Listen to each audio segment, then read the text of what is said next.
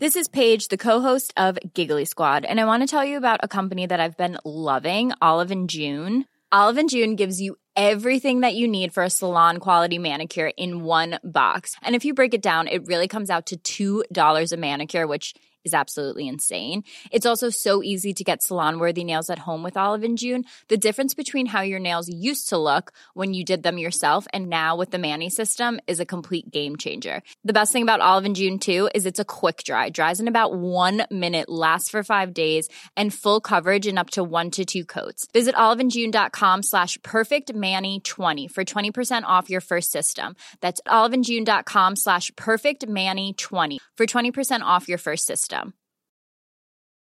Ready to pop the question? The jewelers at BlueNile.com have got sparkle down to a science with beautiful lab-grown diamonds worthy of your most brilliant moments. Their lab-grown diamonds are independently graded and guaranteed identical to natural diamonds, and they're ready to ship to your door. Go to BlueNile.com and use promo code LISTEN to get $50 off your purchase of $500 or more. That's code LISTEN at BlueNile.com for $50 off. BlueNile.com, code LISTEN. Hello, my lovely betwixters. How are you? Oh, I'm so pleased that you have dropped by yet again. I have so much fun talking to you. I really do. But before you're allowed to listen to what's coming your way, you know what we have to do. You know the drill. That's right. It is your fair dues warning. This is an adult podcast spoken by adults to other adults about adulty things in an adulty way, covering a range of adult subjects, and you should be an adult too. Whew, well, I don't know about you, but I feel safer. Right, on with the show.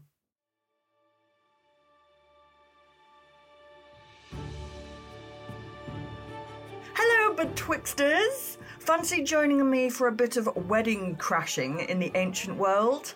Well, of course you do. The year is approximately 338 BC, and Philip II of Macedon is marrying his 7th wife, Cleopatra. Not that Cleopatra, different Cleopatra. Honestly, it causes no end of confusion. Oh, and it's toast time. Shh, everybody, listen. Up stands a potential successor to him, Attalus, who is Cleopatra's uncle and a general to Philip. Big mover and shaker. Controversially, he says to Philip, "May the gods give you legitimate children to succeed you to the throne of Macedon." That sounds quite nice on the surface, but that is some serious shade being thrown at the teenage Alexander, who is also in attendance because his mother, Olympia, is not a Macedonian. See what he did there? Bitchy. The not-so-great Alexander is pretty pissed off, and I would be too. A fight breaks out. Always the mark of a great wedding in my book. In a matter of years, Philip is assassinated, and Alexander will take the throne. The boy will become a man. But what of this man's personal life? Let's see what we can find out. Just how great was he?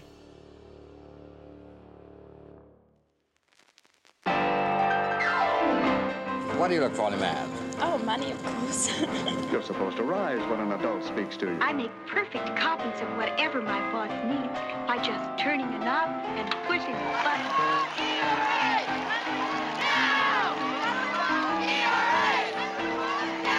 Yes, social courtesy does make a difference. Goodness, what beautiful diamonds. Goodness has nothing to do with it, dearie. Hello, and welcome back to Betwixt the Sheets, the history of sex scandal in society, with me, Kate Lister.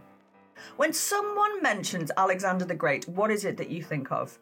If you know your ancient history, maybe you're thinking of the multiple military victories he got, but if you're anything like me, you just think of Colin Farrell in a blonde wig. I thought he looked very pretty as Alexander. I may be in the minority. But ignoring all of that, we're talking serious history here. We are making our way through a timeline of sexuality this year, and we are revisiting an episode from a little while back with the wonderful, the fabulous, the gorgeous Tristan Hughes, host of our History Hit sister podcast, The Ancients, who is going to tell us all about Alexander the Great's sex life. Seriously though, Alexander the Great was a pretty busy boy. How he had time for shagging anything is absolutely beyond me. But if anyone can tell us how the young king had time for taking lovers in between taking on the Persian Empire, it's Tristan. And did you know that Alexander had male as well as female lovers? Oh yeah, equal opportunity sluttery going on over here. But was his libido any match for his father's, who was apparently at it like a dog with two dicks? I don't know if I can say that. But I am ready to find out if you are. So hello and welcome to Betwixt the Sheets. It's only flipping Tristan Hughes. How are you? Oh, hello, Kate. Long time coming, and I'm so looking forward to this. I'm very well, and it's lovely to talk all things that we're going to be talking about in this podcast. I'm so excited to have you here as the host of my, I don't want to say sister podcast. I'm very happy either way. We can call it a sister podcast. I'm going to make you a podcaster girl. I'm going to say it's the sister podcast, The Ancients. Congratulations, it's a girl. But we're not talking about a girl today, although we'll definitely be talking about some girls. We are talking about the one and only Alexander the Great. We are indeed. Are you a bit of a fanboy?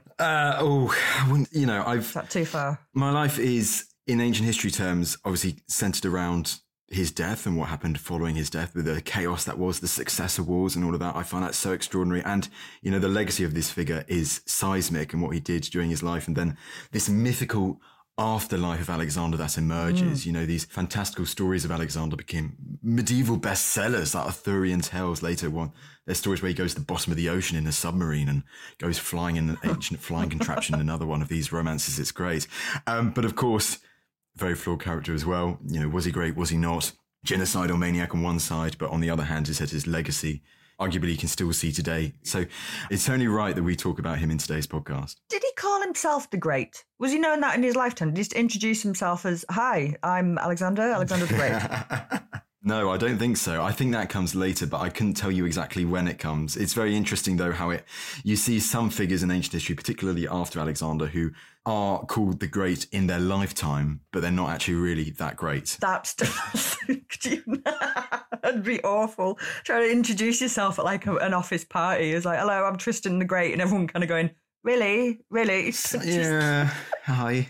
Live in your own world. That would be we're talking about his sex life as well. I mean, it'd be awful if you had to try and introduce yourself as, hi, I'm Kate the Great, and, to a potential lover. That's setting yourself up, isn't it? Yeah, exactly. Just like, okay, yeah, you've thrown the boat out there, you've thrown down the gauntlet, you've got a lot to live up to. And if it doesn't, your reputation, everyone's just going to be like, well, yeah. It's in tatters. Not really. What was his full name? What would he have introduced himself as?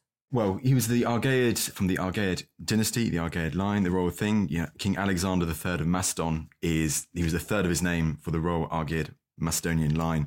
But I couldn't tell you exactly if there are many epithets that he gave him, but of what you see in the sources, Alexandros, the third of his name, and so on and so forth. That's still a pretty good title. If it's not quite great, that's impressive. He is an absolutely fascinating figure when you look at that. And it's also, when you look at his family too, it's more than just the man, the people that he's surrounded by in his family, whether it's his father, whether it's his warrior-like half-sister, elder half-sister Kanane, who is just such an incredible character, or his full sister Cleopatra, even his half-brother Philip Aridaeus and his young son Alexander. He's a man in a family which is full of incredible personalities. We always kind of focus in on Alexander, but there's so much more to the story of ancient Macedon and his family than just that king. And I suppose we should probably start by talking about his dad. I suppose it'd be fair to say Alexander the Great had a few daddy issues in the mix. What kind of world did Alexander grow up in, and how did that, it's difficult, isn't it, but that impacted his sex life. But what was his dad like? What was Alexander's childhood like? Well, with so many parts of Alexander's story, you almost always have to go back to the story of his dad, who is King Philip II of Macedon, because he is integral in forming the Macedonian kingdom, in forming the Macedonian state that Alexander the Great inherits when Philip is assassinated in 336 BC. But Philip II of Macedon, he comes to the throne of Macedon in about 359 BC. And at that time, Macedon is very much on the edges of the Greek world. It's on the brink of chaos. It's surrounded by enemies like Thracians, Paeonians, Illyrians. And what Philip does during his reign, through series of different initiatives is he transforms Macedon almost from this backwater into the dominant power in the central Mediterranean. Oh, well done, Phil. Well done, Phil, indeed. You know, he's normally overlooked compared to Alexander the Great, but I love sometimes this debate about who was more important, Philip or Alexander. Who was the greater? Exactly. And I think quite a lot of people now going on the side of Philip. But Philip, he had quite a lot of, well, I'm not going to say vices, but things that the ancient sources highlight in the literature, which seems to be very much contrasted with Alexander. And one way is, for instance, his sex life. Philip, he's polygamous. He has several wives during the course of his reign, but they are all as a result of, normally at the end of wars. There was a joke that Philip Maria had a new wife after every war he fought, because there was this diplomatic part in his marriages in the fact that it helped him to increase Macedon's power.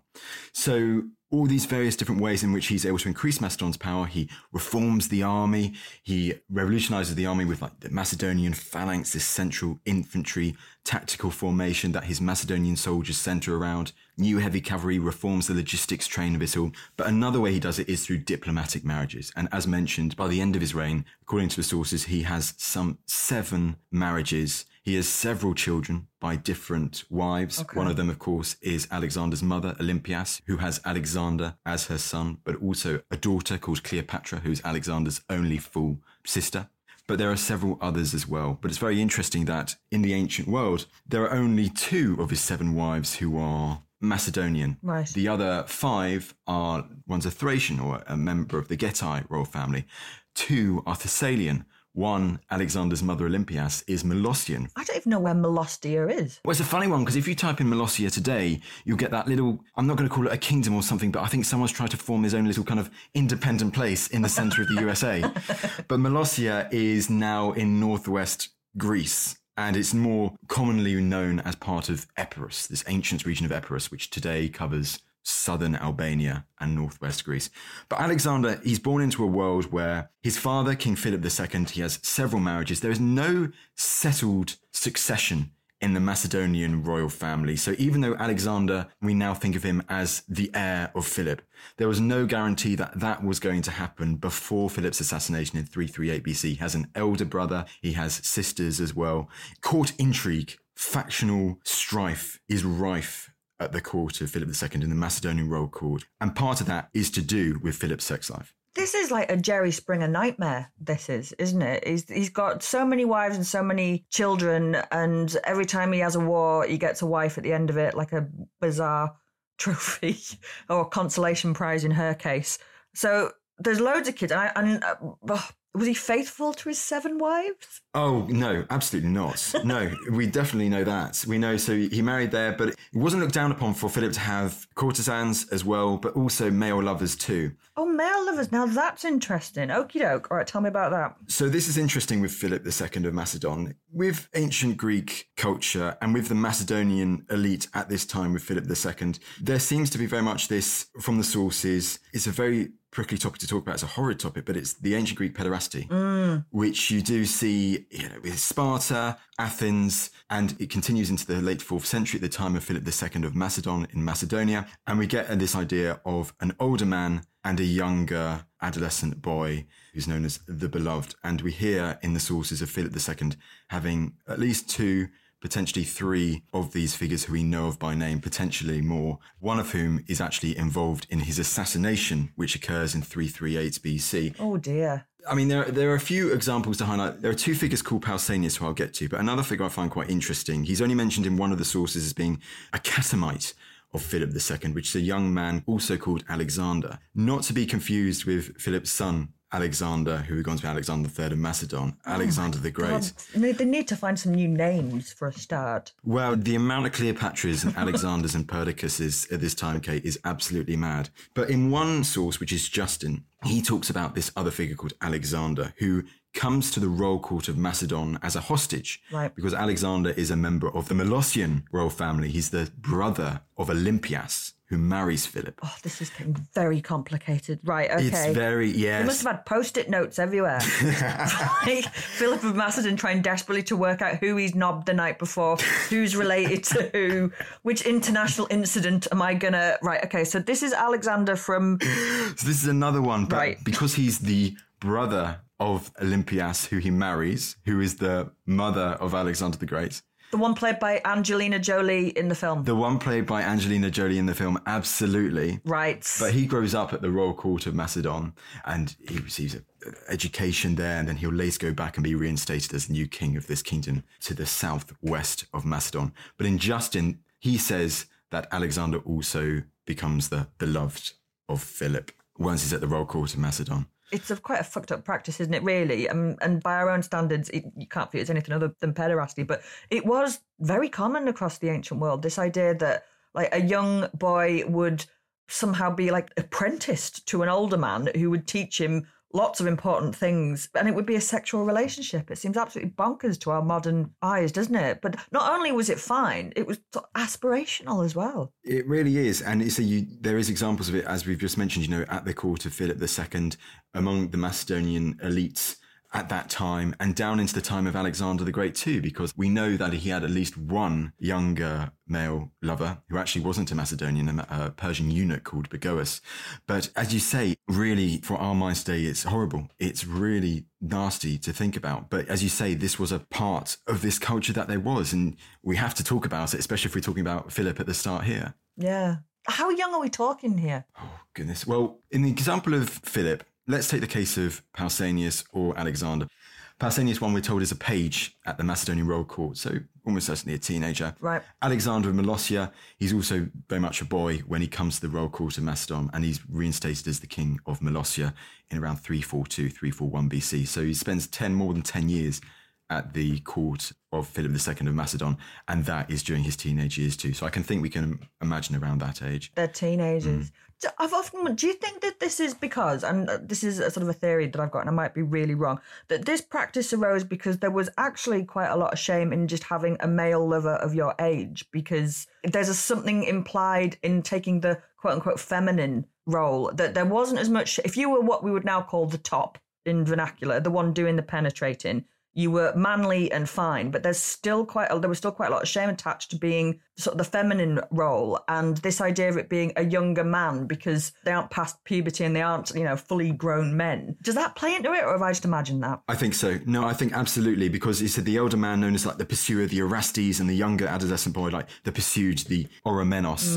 And there is very much that idea, as you say, the masculine and the feminine there. But it is very interesting also, this idea of actually a male lover your age, the prickly topic of Alexander and Hephaestion, greatly debated whether they were lovers or not. But we do, in the story of Alexander the Great, with this conspiracy called the Royal Pages Conspiracy, we have evidence of soldiers, elite Macedonian figures, these pages, basically a young Macedonian officer school for like these teenagers learning to be officers, of them having sexual relations with another young man from the pages. The two of them become lovers. We hear about that a few times in this great conspiracy of these. We know certain figures. So that is quite interesting of you there having lovers your same age in a military circle. Right, okay, so we've got this very bizarre and convoluted family life that he's got. I mean, Christmas must have been a nightmare in that family. It must have cost everyone a fortune.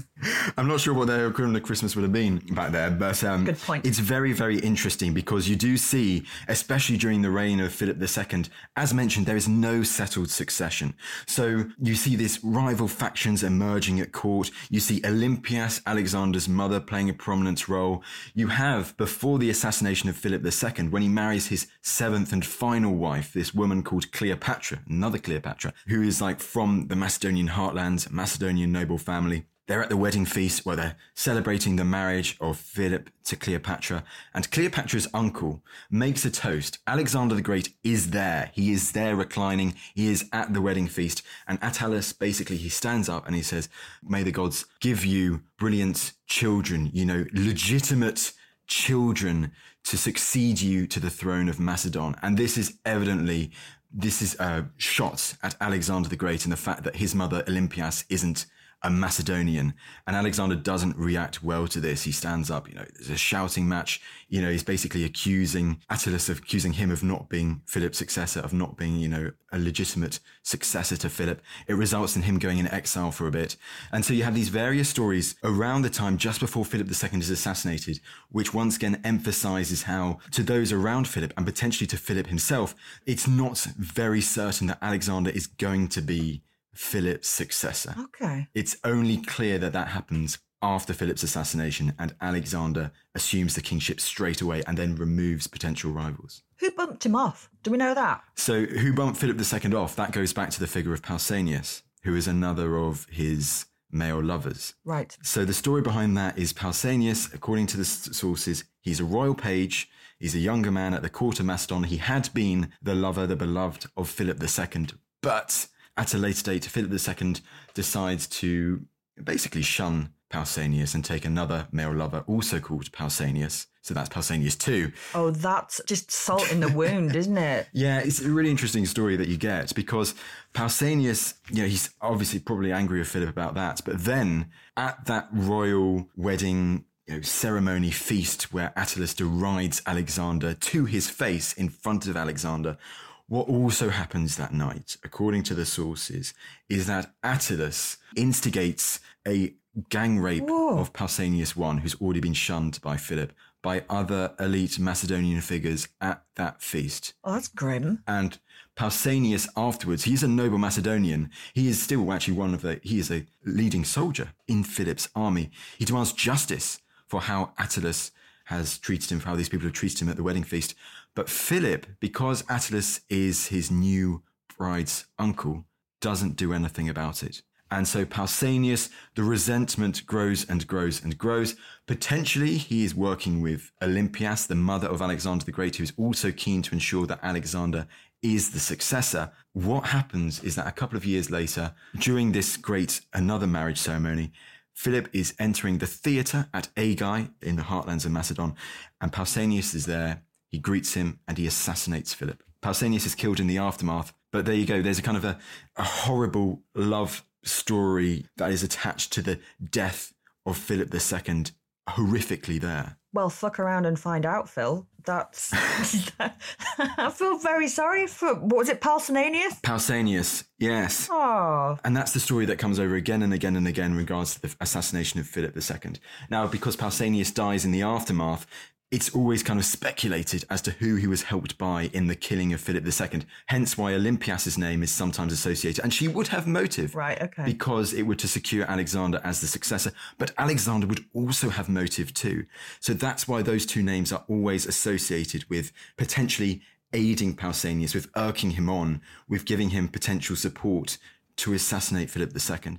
So his dad gets bumped off and Alexander pretty much just goes, that's mine. The throne's mine. So it's kind of like a coup. And then he becomes king. But do we have any idea of what his sex life was like at the time? Obviously not the time he was killing everyone. He'd have been pretty preoccupied at that point. How old was he? Well, when Alexander comes to the throne, he's born in about 356 and Philip II is assassinated in 336. So he's about 20 years old when he comes to the throne. God, he dies at the age of 32. I know. Just imagine a 20-year-old Tristan or a 20-year-old Kate assuming control of an ancient kingdom. Can you imagine? Shit. So he comes to the throne, and as mentioned, he dies age 32, so only 13 years later. But in that time, when he comes to the throne, one thing with Alexander's sex life is that we don't hear that much of it compared to his other things, compared to, for instance, his military achievements, this obsession with becoming the greatest, idolizing his Homeric heroes of old and besting them, idolizing demigods like Hercules and getting further in the world, going beyond them, surpassing them. He was engrossed by that. But this doesn't suggest that Alexander didn't have that much interest in sex at all, although this is sometimes said by later sources. I have heard that about him, actually. People just kind of go, I was not interested in it. I don't think that's the case. I mean, there's some great stories about that, but that's one line of thought as to why his sex life is no way near as promiscuous as his father, King Philip. Slutty. There we go. He's a messy bitch, that Philip, honestly. So much more relaxed. There we go. I love it. I'm loving this so much, Kate. But what is so interesting is that what is emphasised in the sources again and again is this idea of his sexual sophrosyne, his sexual moderation that we see. Okay. But we do, nevertheless, we have several examples surviving from the many sources that survive about Alexander the Great of him with several different sexual partners. But before he really assumes the throne, before he begins his Persian conquest, goes east and so on and so forth, is around a courtesan called Calixena, sometimes called Cambaspe, Pancaste. Sometimes the names differs in some of the sources. I think it's all really focused around one Thessalian woman, a Thessalian courtesan called Calixena, who was renowned as one of the most beautiful women in the Greek world at the time. Wow. And the story around this, it preserved in a few of the sources. Take it with a pinch of salt. Okay. But it's a great story nonetheless. And I think regardless, we can presume that Calixena was an actual person who was renowned at the time. But the story goes that Philip and Olympias, you know, the mum and dad of Alexander the Great, are worried that Alexander's not interested in sex with a woman at least. So basically, they hire Calixena and they basically beg her to have sex with Alexander. And then apparently in one source, Olympias begs Alexander, please have sex with Calixena. Please. You're in your late teens now. You must be 18, 19, something like that. Or probably younger, to be honest. But she's begging Alexander to have sex with Calixena. And apparently Alexander does so reluctantly. And for the sources that do have this story, it's like Alexander loses his virginity to this Thessalian courtesan, Calixena. But it is very interesting because that's really the only story we have of Alexander having a female lover before he ascends the throne, before he begins his Persian conquest. Because, you know, it's so interesting with him that we have that dearth of stories relating to it. And following that, I mean, he stays a bachelor for most of his life following that. But that's not to say he doesn't have any sexual escapades, shall we say.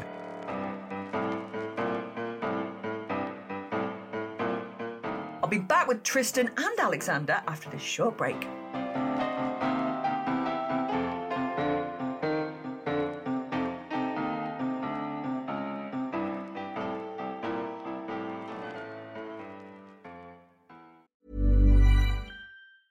In the market for investment-worthy bags, watches, and fine jewelry, Rebag is the answer.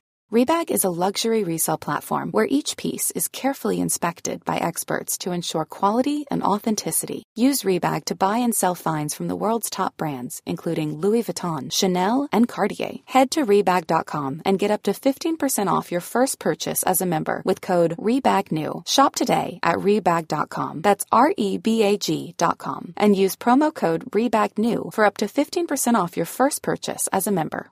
If you're looking for plump lips that last, you need to know about Juvederm lip fillers. With Juvederm Volbella XC and Juvederm Ultra XC, your lip look, whether it's subtle or bold, can last up to 1 full year with optimal treatment and no additional maintenance. Find a licensed specialist and see if it's right for you at Juvederm.com today. That's JUVEDERM.com. Add fullness to lips in adults over 21 with Juvederm Volbella XC or Juvederm Ultra XC. Do not use if you have severe allergies or a history of severe allergic reactions, or if you're allergic to lidocaine or the proteins used in Juvederm. Tell your doctor if you have a history of scarring or taking medicines that decrease the body's immune response or that can prolong bleeding. Common side effects include injection site redness, swelling, pain, tenderness, firmness, lumps, bumps, bruising, discoloration, or itching. As with all fillers, there's a rare risk of unintentional injection into a blood vessel, which can cause vision abnormalities, blindness, stroke, temporary scabs, or scarring. For full, important safety information, visit Juvederm.com. Quality sleep is essential. That's why the Sleep Number Smart Bed is designed for your ever-evolving sleep needs. Need a bed that's firmer or softer on either side? Helps you sleep at a comfortable temperature? Sleep Number Smart Beds let you individualize your comfort, so you sleep better together. J.D. Power ranks Sleep Number number 1 in customer satisfaction with mattresses purchased in-store. And now, save 40% on the Sleep Number Limited Edition Smart Bed for a limited time. For J.D. Power 2023 award information, visit jdpower.com/awards. Only at Sleep Number stores or sleepnumber.com.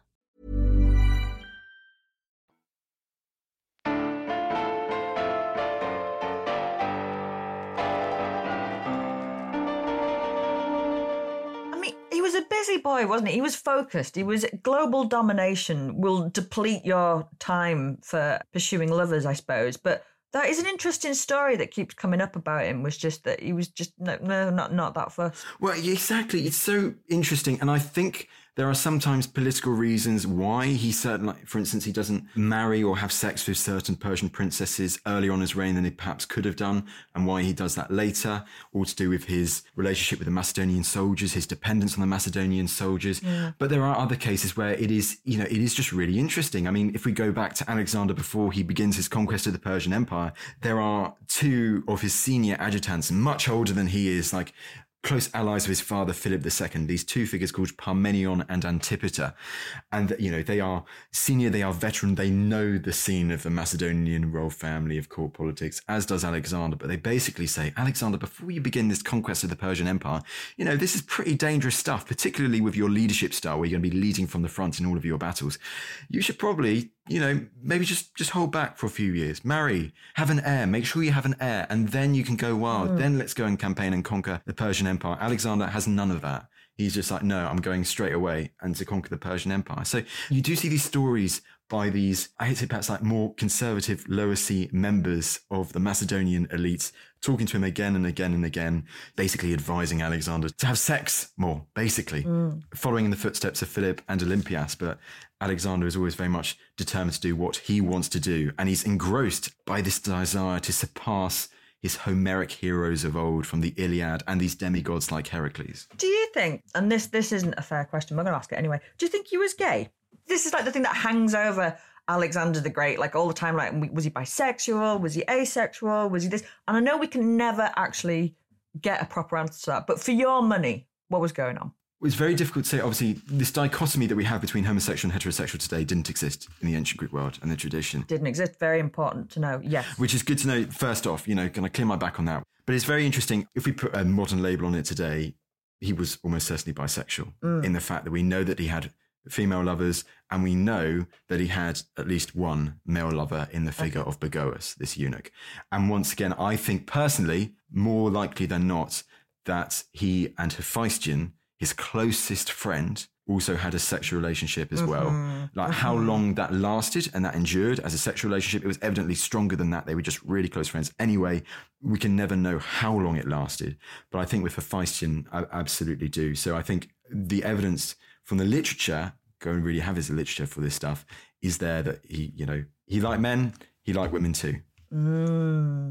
That's fascinating, isn't it? And we've got to, I suppose, remember that when we talk about famous people or extraordinary people throughout history, we almost want them to have something interesting, some sexual quirk about them. It's really boring if it's just like, no, he loved his wife and they had sex in the missionary position once a week with the lights out. Like, we want there to be something, like we want them to have like a fleet of courtesans. Kate, trust me, like especially with Alexander, we haven't got to the Amazon story yet. This amazing. Oh God, right, okay, get to the Amazon story. Come on, because it's a wonderful story. It is preserved actually in a couple of our Alexander historians like Quintus Curtius Rufus. We'll sort the fact from the fiction later, but let's just tell the story as it is first of all, because it is great. So this is a few years into Alexander's campaigns, conquest against the Persian Empire. He's defeated the Persian king Darius III at a couple of set battles. In fact, Darius III has just been murdered by one of his subordinates. That's all going on, isn't it? Yeah, no, it's a brilliant, brutal, horrific but extraordinary story in so many different parts, but we're focusing on this part today, aren't we? So I want to, let's delve into it. So Alexander at this time, he is just southeast of what is now the Caspian Sea in this region called Hyrcania. And apparently, in a couple of our sources, it is then that the queen of the Amazons, a woman called Thalestris, approaches the camp of Alexander and requests an audience of Alexander. And she's got the classic Amazon look. She's got one of her breasts cauterized. She's got spears. She's riding on horseback. The breast cauterized so she can bring the drawstring of her bow back to fire fine. Fuck, love, just a sport crab. Jesus Christ. So she's cut her boob off. That would make an impression. Well, yeah, and so she approaches Alexander, and her kingdom supposedly lies in the area from the sources, or it says ancient Colchis, so really modern day Georgia, between the Black Sea and the Caspian Sea, just below the Caucasus. And she approaches Alexander, and it basically goes along the lines of, Alexander, you are evidently the greatest man in the world from what you've done. I am evidently the greatest woman in the world. We should have sex. And because of that, from our offspring, whatever child we have will evidently be like a superhuman. Wow. Will be like the greatest child that has ever been. And in a couple of the sources, Alexander's he kind of says okay, but he doesn't seem, that interested. In other ones, he's very excited and he's very keen to do it. And they have sex for 13 days.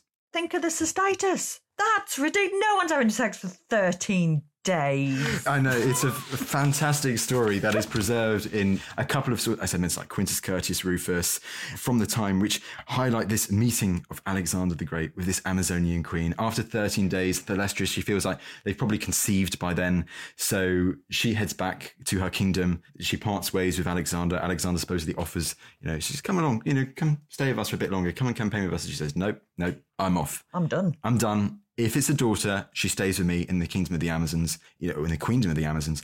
If it's a son, I will send the son to you and he will rejoin you in your camp, later on during the campaigns. And we never hear anything else about the story whatsoever. But it's a fascinating, fantastical story that becomes associated with Alexander so quickly, really quickly, in fact, because this is where you have to sort the fact from the fiction. Almost certainly this is fictitious. This is a fantastical story, but it's applied on Alexander's story almost immediately, because one of Alexander's adjutants is a man called Lysimachus. He would go on later to become the king of a kingdom in modern-day Bulgaria, around the region of ancient Thrace. And according to, in one of the sources, it mentions how basically Lysimachus, his court historian, is retelling this story of Alexander meeting the Amazonian queen. And Lysimachus supposedly jokes when he hears this story, where was I at this point? Because he was campaigning with Alexander. So he kind of takes the piss out of it because, they all kind of know that this is absolute nonsense and this has been fabricated. But it is an amazing story that is quickly added to Alexander's sex life story. There's a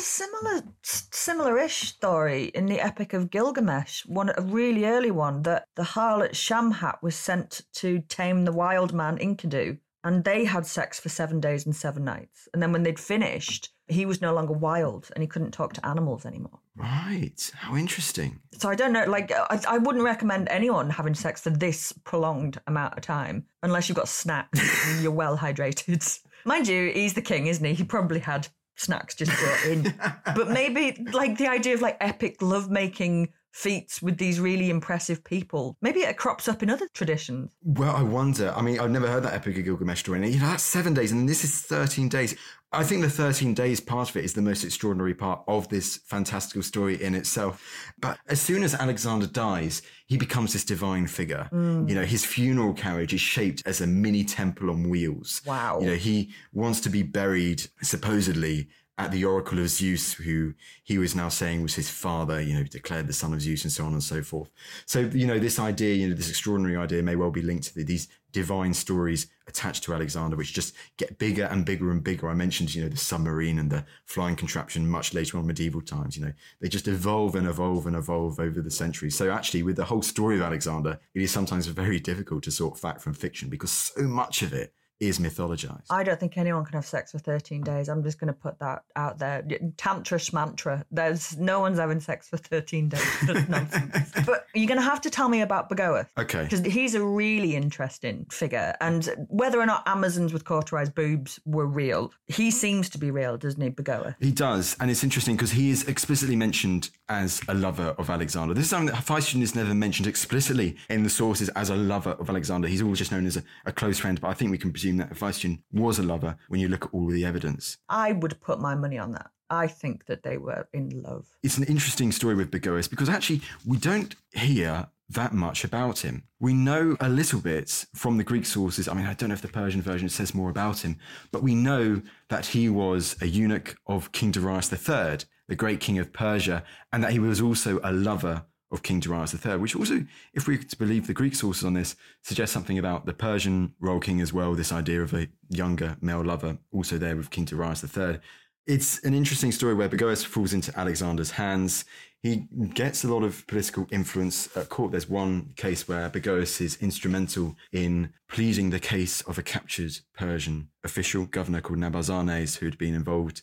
I think he was involved actually in the murder of Darius III, or he betrayed Darius III. So Alexander doesn't think very highly of him, but he is spared because of the intervention of Bagoas. So Bagoas was the lover of Darius III, becomes the lover of Alexander the Great.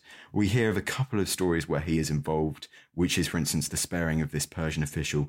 And we hear later, apparently as well, at a ceremony of some kind, apparently the Macedonian soldiers, they see Alexander with Bagoas and they call out in celebration that Alexander give Bagoas a kiss, which he does. But we don't hear that much. Ooh, with tongues? I'm afraid I don't have that information to hand. Alexander has several wives as well. He has a couple of, not mistresses, but female lovers, women he has sex with who he doesn't marry. Barcine's a fascinating example. They have an illegitimate child who they call Heracles, but Heracles doesn't fare well after Alexander's death. Neither does Barcine.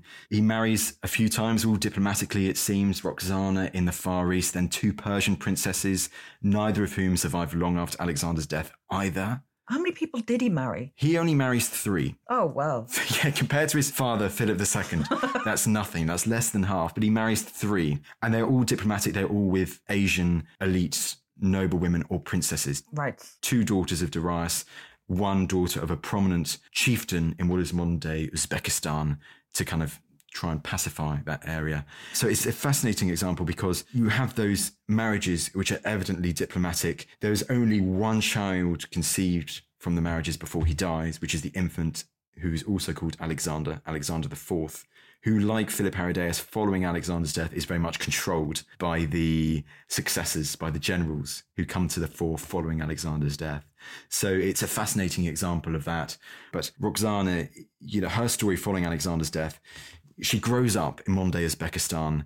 She goes back to Babylon. She's involved in the murder of her rival brides, potentially, almost certainly, to make sure that her son becomes a successor. That's ruthless, isn't it? It's the Macedonian Game of Thrones. That's Bridezilla. It was kind of Bridezilla in that case. But, she, compared to what the others do following Alexander's death, the horrific stuff that they got up to with the murders of people. Is it like an absolute bun fight, just that everyone loses their shit completely? Everyone loses their shit. Everyone's trying to gain some authority, some power, some legitimacy in this really unstable new post-Alexander world. And, Alexander the Great's death is like one of the most seismic events that's ever happened in the ancient world when it happens, because people have no clue what's going to happen next, really.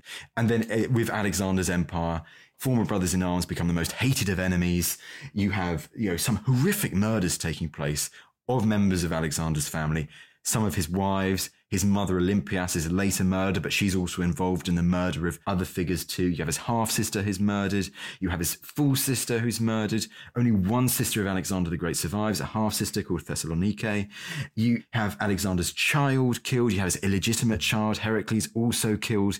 It is the generals who take power following Alexander's death. They ultimately go as far as killing Alexander's successors, his family members. Holy fuck. To ensure that they retain power. It is horrific, yeah. I suppose it's because Alexander, it's much better than me, but Alexander the Great, he'd done something that had never been done before. He conquered what was at the time the known world, and then he ups and dies at 32, and it's like, well, now what the fuck do we do? Well, that's the thing. And it's so interesting because he marries late, arguably late in his reign. And, the only legitimate child from his wife that he has is unborn at the time that he dies. There's no clear successor. There's no clear heir. That results in a lot of turmoil straight away. But it's kind of, in a way, it's Alexander's own fault for not, the advice of his old guard before he left to campaign against the Persian Empire. Marry, have an heir before you go. Sort your shit out. Even though there's never any settled succession in Macedonian politics, royal family at that time, that would have at least helped to some regard, potentially. But he marries late for several reasons. Once again, we always get this idea of sexual moderation, that he was just so obsessed with being better than his heroic, semi-mythical idols and Heracles and the like, that he was just obsessed with that and less focused on what if he died, what would happen next. And ultimately, that results in the chaos that engulfs his empire almost immediately following his death. I always feel sorry for, there must be people in these families who are they've no interest in this. They don't want to be king or queen or whatever it is. They just want to live in their house and eat sandwiches and just do a bit of gardening. But just because they are part of this, they're always at risk. And they might want nothing to do with it at all. And there's just some guard somewhere plotting that because you're Alexander's third cousin twice removed who once had sex with one of his mates, that you are now a target. Yeah, because you could be used as a figurehead by a rival claimant to whoever I am in control of Macedonia or whatever, and they could use you to try and garner support amongst the populace who, you know, love Alexander or whatever, and then you could topple me. So I see you potentially as a threat. Absolutely brutal. Alexander saw rivals to him, like his cousin Amyntas, as soon as he comes to the throne, gets rid of him. Olympias sees, it's almost certainly Olympias involved in it, the murders Philip's last wife, Cleopatra, and her infant daughter. Even her infant daughter is not spared, which really does seem pretty brutal and over the top, but they are removed as well. Because there's this idea, and I think actually it's very true for the female relatives of Alexander's family, particularly following Alexander's death, where if they don't act first, they are going to be used by these generals trying to seek power post Alexander the Great, because one of the key ways to kind of legitimize yourself as a ruler would be by marrying into the family of Alexander the Great, which several do try to do. So you see many cases like Kanane, this warrior Amazon figure, gathers an army. She's half Illyrian. She's very much a bellicose, an incredible a warrior princess, really respected amongst Macedonian soldiers. She gathers an army to try and put her teenage daughter on the Macedonian throne to secure herself and her daughter in this unstable post-Alexander world by marrying her to the new king, Philip Aridaeus III. So she takes actions into her own hands before someone thinks, I should marry Kanane or whoever. God, you'd have to, wouldn't you? Yeah. So it's very much, it's for women in particular. Olympias and Cleopatra do this as well. Following Alexander's death, they form an extraordinary mother-daughter team. They try to attach themselves to a particular general or to the king before they are used. Some people would always kind of portray this, and I think it's completely wrong. I think it's wrong to an extent that, you know, all these women are, you know, they're just power hungry. They just want to be the voices behind the thrones, the real influence. It's all to do with safety and security in this unstable time, because if they didn't act, they were going to be used by someone else. Yeah. Or bumped off, exactly. So Alexander's sex life, and then the successors' sex life as well when it comes to Alexander's family members, it's really interesting. I know we've only just scratched the surface, but I hope you've got an idea of the complete turmoil, Kate, that there is. That is, I mean, you know, I thought that things got messy with Tinder or something, but this is just a whole other level of chaos. My final question, just because I want to know now, what happened to Bagoas and Hephaestion? Like the ones that Alexander probably did love. Did they get out of this all right? Did they manage to retire somewhere? Nice retirement home for eunuchs? So I can answer the Hephaestion question, absolutely. The Bagoas question, someone probably tell me that there is a source which mentions what happens to Bagoas, but from my memory, I do not know what happens to Bagoas. He kind of fades out of existence, really, from my knowledge. With Hephaestion, it's much clearer, because Hephaestion dies before Alexander the Great. And one of the great kind of cases that is kind of used to potentially suggest, you know, well, it evidently shows that they were very, very close friends. Some have used it to emphasize how Alexander was also a lover, if they were lovers, is the fact that when Hephaestion dies in Ecbatana, which is like northern Iran today, south of the Caucasus Mountains, northwest Iran, when he dies in 324 BC, the level of grief by Alexander is unprecedented. It's crazy. Like, he basically goes mad. Like, he grieves for so long about the death of Hephaestion. And there are some people who, when talking about the death of Alexander the Great, there are several different parts that cause Alexander's death that aren't poison. It's definitely not poison. So it might be his excessive drinking. It might be the war wounds that he suffered. He suffered several severe war wounds over the course of his campaign. But another factor in his early death may well have been this excessive grief, may well have been grief for the loss of Hephaestion. That is one potential suggestion surrounding a potential cause of Alexander the Great's death. Broken heart. He constructs this massive funeral pyre for Hephaestion in Ecbatana.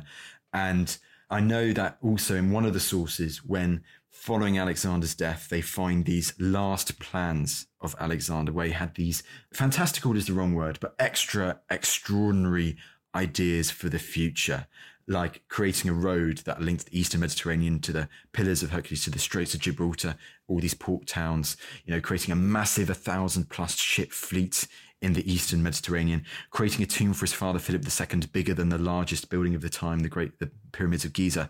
But another thing supposedly was to create a great funeral monument for Hephaestion as well, which would have cost so much money. So we know how Hephaestion dies. He dies before Alexander the Great of illness, if I remember correctly, in 324 BC.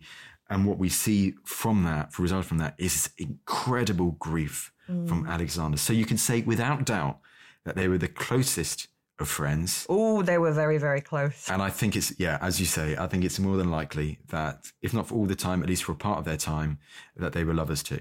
Yeah, I think so. Oh, Alexander. Tristan, you've been amazing to talk to today. I could have kept going at this for hours and hours. We can. Next time at the History Hit, get together. We're just going to keep talking. We'll just have Alexander, the messy bitch, part 2. Oh, my days. And then we can keep going. If people want to know more about you, and they should, where can they find you? Well, you can find me. I am on social media. I do social media once in a while on Twitter and Instagram, but of course the main thing you can find me on is as the host of the Ancients podcast in the History Hit stable, alongside the shining lights that are betwixt the sheets and the several others that we have there. So, and you can listen, we do 2 episodes a week released. Our mission is just to share these incredible stories from ancient history with as many people as possible, and long may that continue. Long may it continue. Tristan, thank you so much. You've been an absolute legend. Kate, absolute pleasure, and thank you. Thank you for listening, and thank you so much to Tristan for joining me. How much fun was he? And if you like what you heard, please don't forget to like, review, and follow along wherever it is that you get your podcasts. And if you'd like us to explore a subject, or maybe you just fancied saying hello, then you can email us at betwixt@historyhit.com. We have got episodes on everything from the real Outlander to the sex life of Rabbie Burns, all coming your way. This podcast was edited by Tom DeLargy and produced by Sophie G and Stuart Beckwith. The senior producer was Charlotte Long. Join me again betwixt the sheets, the history of sex scandal in society, a podcast by History Hit. This podcast contains music from Epidemic Sound.